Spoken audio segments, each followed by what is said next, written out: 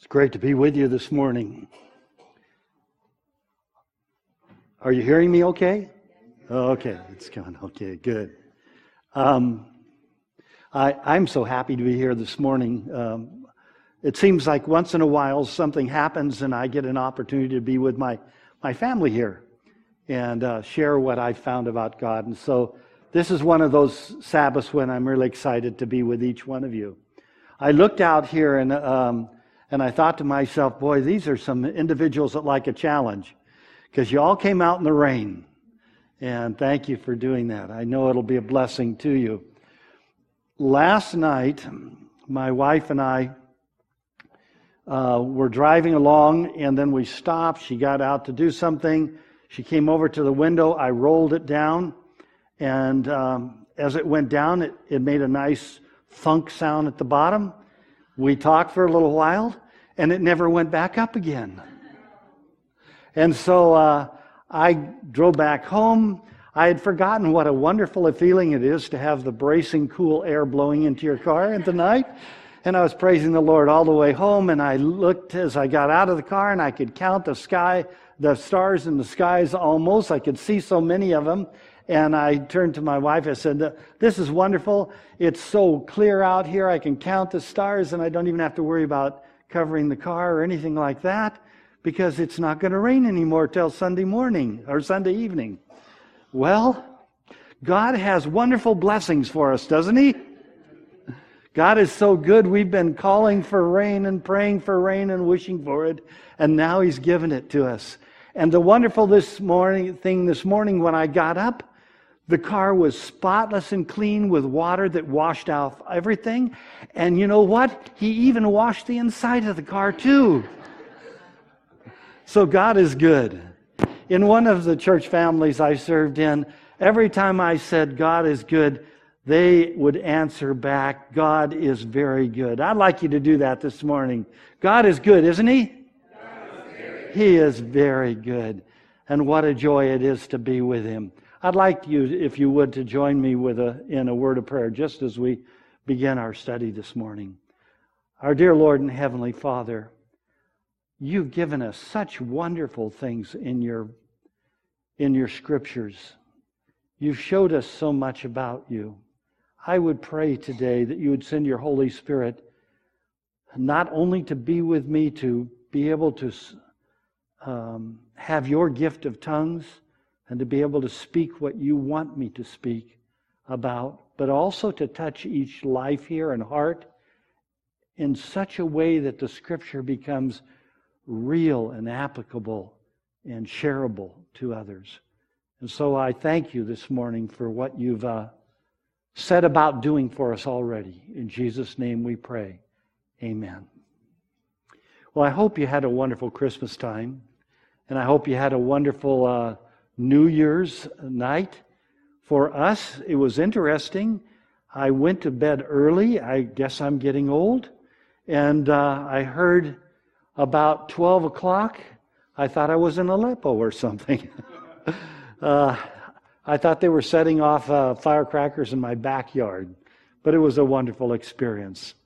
Linda and I had the joy of being with our grandchildren on my son's side, and with my son for Christmas time in Pittsburgh.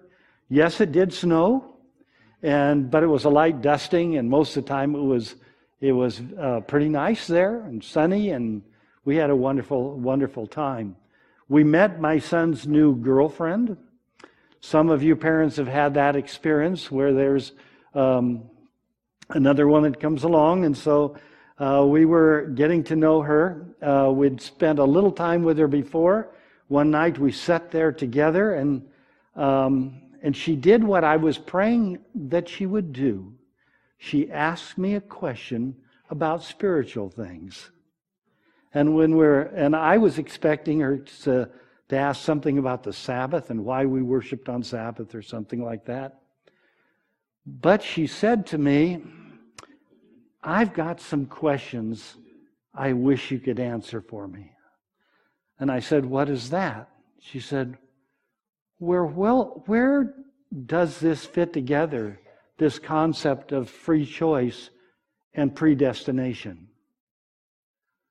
Oh, not exactly what I was expecting. Sometimes the questions that we have are not easy ones, and sometimes they're not comfortable, and they're not real easy to answer. But fortunately for me, God had led me to study a little bit about that the week before, and it all came back rolling, and I shared with her my thoughts. And then I asked her, have I answered your questions well? She said, I really like what you said, and I really like how it fits together. And I just sent up a prayer, Lord, thank you so very much for doing that for us. But in that, I wanted to revisit some of that, because if you're anything like me, you've struggled with some things in the Bible that just, you can't make them fit together. I think I will work a little bit on the Trinity for the rest of my life until I see Jesus and are in the heavenly kingdom. Just trying to figure out how it all fits together in its unique and individual ways is a challenge for us. And this idea of predestination, when it stands before us, it brings back all sorts of thoughts. The concept of predestination comes from the book of Ephesians. You might want to take out or reach forward and take a Bible and take a look at this particular chapter. We find it in the very first chapter of Ephesians, chapter 1, and it shows up just 2 times in this chapter of Ephesians. In fact, it's only used, the word predestination or predestined to be precise, is only used 2 times in the whole Bible, and both times is in the first chapter of the book of Ephesians. Just to set a little bit of background, of course, Ephesians was written by Paul. Paul was imprisoned at Rome while he was writing this. Rome was an area that had a Jewish element in it, but it was largely what the Jews would call Gentiles. In other words, non-Jewish individuals, non-believing in the same kinds of concepts. And in that city, 90% of the individuals at the time of Christ were living at bare subsistence level. The taxes were high. Living there was very expensive. It was very crowded. There wasn't much work available. It was a difficult time in the Roman Empire, and so people were having a really tough time. The idea of predestination I find tremendously challenging. When I thought about it, all I could think about was God, way before I even was made, decided that I was going to heaven or I was going somewhere else. And that decision had been made, and no matter what I did, the outcome would be the same all the way through. And so in this particular chapter, it's easy to focus on that particular thought. And of course, that's not great thoughts. It's not what we want to hear or experience, especially those of us who come from the United States and have experienced freedom. And we think that we have the ability to make those decisions ourselves. And so the idea of predestination is tremendously challenging. But I'd like to share with you 2 concepts today. If I could leave you with anything, I'd leave you with these 2 concepts. One is that God is much greater and much bigger than we can ever imagine. And His love and caring for us is much greater than most of us can ever grasp. God is truly amazing. Truly amazing. The second thing is a plan of attack for studying the Bible. I grew up in an environment in which, when I was going through school, we did a lot of key texting. If there was a question about something, we found a text to answer it. If there was a biblical concept, we had the text, and we had a way to move through one text to another to answer that very, very well. But in a key texting experience, sometimes we can miss the joy of reading an entire portion of Scripture and seeing the big picture that God wants us to see. And so today I'd like to show you a little bit about how to study and discover the big picture before you go to the small pictures and what that effect would have. Let's take a look at Ephesians chapter 1. In this chapter, Paul starts out and talking a typical introduction, and then he says, "Blessed be the God and Father of our Lord Jesus Christ, who has blessed us with every spiritual blessing in the heavenly place of Christ." Paul starts out enthusiastically talking about God and all the things God has done for us. The blessing that he talks about here in Hebrew is called a barakah. Barakah. And a barakah is a blessing that comes from God. It originates from God. So when Paul is talking to us and to the Gentiles at that time in Ephesus, and to the Jews that were there also, he starts by just getting excited about how good God is to us, and that He's blessed us with every spiritual blessing coming from God, heavenly places in Christ. And then he says, just as He chose us in Him before the foundation of the world, that we would be holy and blameless before Him in love. In that verse, he talks about being chosen. This concept was not unusual to the Jews, but it was unusual to the Gentiles. The Jews, reflecting back to Deuteronomy chapter 7, verse 6 through 8, God goes through this whole thing in describing how He had chosen His people and loved them before He ever made them, and has followed them through all the way and continues to guide them and bless them all the way. It's a Jewish concept ingrained that they are God's chosen people. And then he said He blessed us with He chose us in Him before the foundation of the world, that we should be holy and blameless before Him in love. He predestined us. Here's where it starts. He predestined us to adoption as sons through Jesus Christ in Himself, and according to the kind of intention of His will. He again, to His will, to the praise of the glory of His grace, which He freely bestowed on us in the Beloved.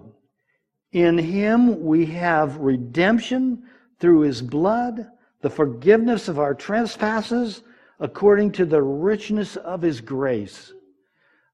Paul's getting excited here. He's sharing with these people something non-Jewish people have never heard before. They're struggling life. They're just barely making it. And they're downtrodden. And he's saying, this is how much God cares about you. He has generated the blessings for you. And here they are. He says, He's chosen you. He's blessed you. He's chosen you. He's adopted you.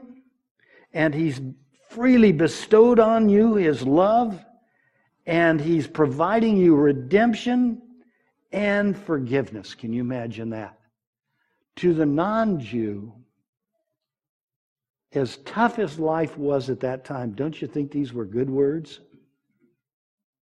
The reality, loved ones, is that these are good words for us here today, isn't it? Because we're adopted just as much as they were. We have been bestowed and loved. We have been forgiven. We have been given redemption. This is something to get excited about. Paul's so excited in this thing. He's trying to tell people that God loved them intimately from before they were created to the time we'll see that He returns again. In Him we have redemption through His blood, the forgiveness of our trespasses, according to the richness of His grace, which He lavishes upon us in all wisdom and insight. He made known in verse 9, He made known to us the mystery of His will, according to His kind of intention which He purposed in Him, with a view to an administration suitable to the fullness of His times, that is, the summing up of all things in Christ, things in the heavens and things upon the earth in Him. Do you see how much He loves you? Do you see how much He cares about you as an individual?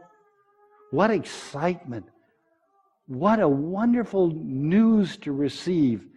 You know, if you're like me, it's real easy to get busy with life.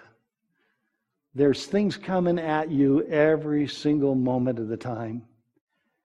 And then you read the newspaper and you watch the news and stuff like that. It's really easy to get not only covered up with things that are coming, but have your world and yourself seem smaller and smaller, and the rest of the world's bigger and bigger, and it would be real easy to try to meet all those needs and those challenges by yourself. Come up with some plan. Come up how to figure it out. But the reality is that when you start on that trek, it generally leads to the same place and the realization that something is needed beyond ourselves. We need something beyond ourselves. When I was younger, I think I've shared with some of you, in high school, I was privileged to go to an Adventist school. Twice a year we had weeks of prayers.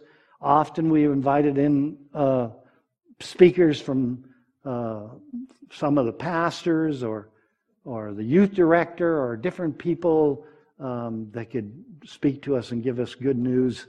And they would speak to us, but always with the eye to the last day of the week of prayer. And at the last day of the week of prayer, there was always an offering. Not an offering. There was offerings at other times, but there was an altar call. And there was always a call from the speaker for us to really accept Jesus Christ and have Him in our heart and grow forward to that and feel victory in our life. And I always found myself responding to those calls and then asking God to make me somehow live the life that I can't live myself. But then under my own steam, I would get back with my sisters and I'd be back home again, or I'd do something like that and I'd get angered and unhappy and mad and do something that I know I shouldn't have been doing, and I'd fail again. The reality I have found is that the God that made us and created us and had a plan for us and worked for us, that same God continues to love us every day, even when we slip and fall. And the blessing is found that we have forgiveness and acceptance again. And He moves us forward in life with the Holy Spirit and guides us and directs us. And He has a plan for us. We'll see about that just a little bit later in this scripture. He made known to us the mystery of His will, according to His kind intention, which He proposed in Him, with a view to the ministration suitability of the fullness of the times. That is the summing up of all things in Jesus Christ. Things in the heavens and things upon the earth. Verse 11 says, also we have obtained an inheritance. Now I would like to have an inheritance. I have not experienced an inheritance. I wouldn't want it to come because somebody was gone. But it'd be fine if somebody said, look, I've been saving this for you, you know. But the good news is God has given us an inheritance, and that inheritance better than anything we could ever get on this particular, in this experience. We have obtained an inheritance, having been predestined, here it comes again, according to His purpose, who works all things after the counsel of His will. Now, coming so far in this, you've seen predestined come up twice.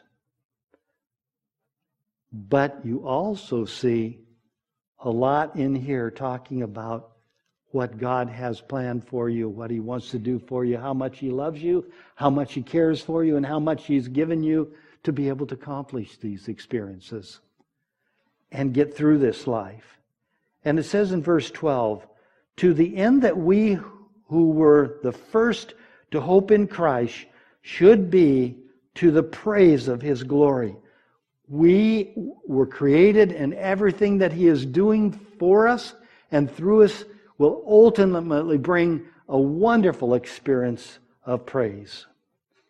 In Him, you also, after listening to the message of truth, verse 13, the gospel of your salvation, having also believed in you, were sealed in Him with the Holy Spirit of promise, who is given as a pledge of our inheritance with view to the redemption of God's own possession. Everything has been done to get you back. Isn't that good news? I've watched people build something on a place, and they come in and they scrape it off and they clear it off. They go over it careful, and sometimes they test the soil, and sometimes they test the water underneath. And they go through all these things to make sure that nothing is done wrong. But God has done it more complete. There's nothing that God has not already planned to do in your behalf in His quest to get you back home again with Him. Isn't that good news?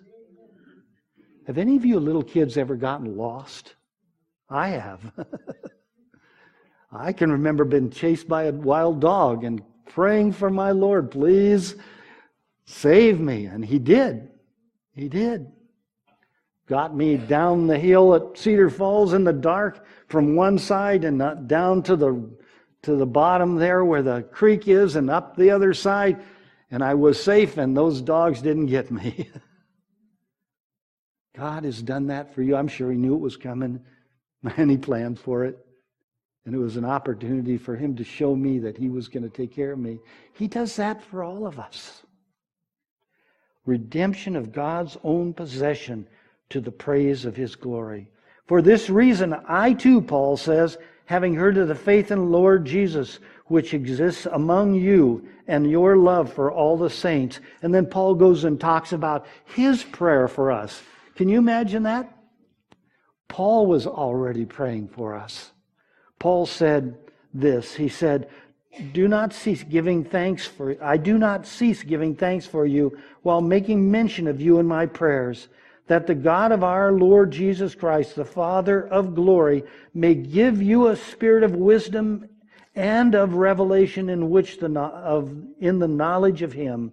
I pray that the eyes of your heart may be enlightened, so that you may know what is the hope of His calling, what are the riches of the glory of His inheritance to you, to the saints, and what is the surpassing greatness of His power towards us who believe.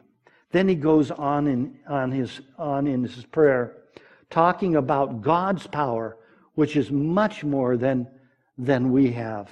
He says about God, which he brought about in Christ when he raised him from the dead and seated him at his right hand in the heavenly place, far above all rule and authority and power and dominion and every name that is named, not only in this age, but also in the one to come. And he put all things in subjection under his feet and gave him as a head over all things to the church, which is the body, the fullness of him who fills all in all. Can you see what Paul is saying? Over and over, he is so excited about what God has done for us, what God is doing for us, and how much God loves us and His plan for us in eternity when He's able to take us back home again. In the next chapter, chapter 2, you see something really interesting that makes this thing all balance out and a great truth. It's the big picture. It's the description of our dilemma, where we're at in life, and what God has already done for us. It says, "And you were dead in your trespasses and sins, in which you formerly walked according to the course of the world, according to the prince of the power of the air, of the spirit that is now working in the sons of disobedience. Among them, we too all formerly lived in the lusts of our flesh, indulging desires of the flesh and the mind, and were by nature children of wrath, even as the rest. But God, being rich in mercy, because of His great love which He loved us, even when we were dead in our transgressions, made us alive together with Christ." And then in parentheses in my Bible, it says, "By grace you have been saved." By grace you have been saved and raised up with Him and seated as with Him, the heavenly place in Christ Jesus.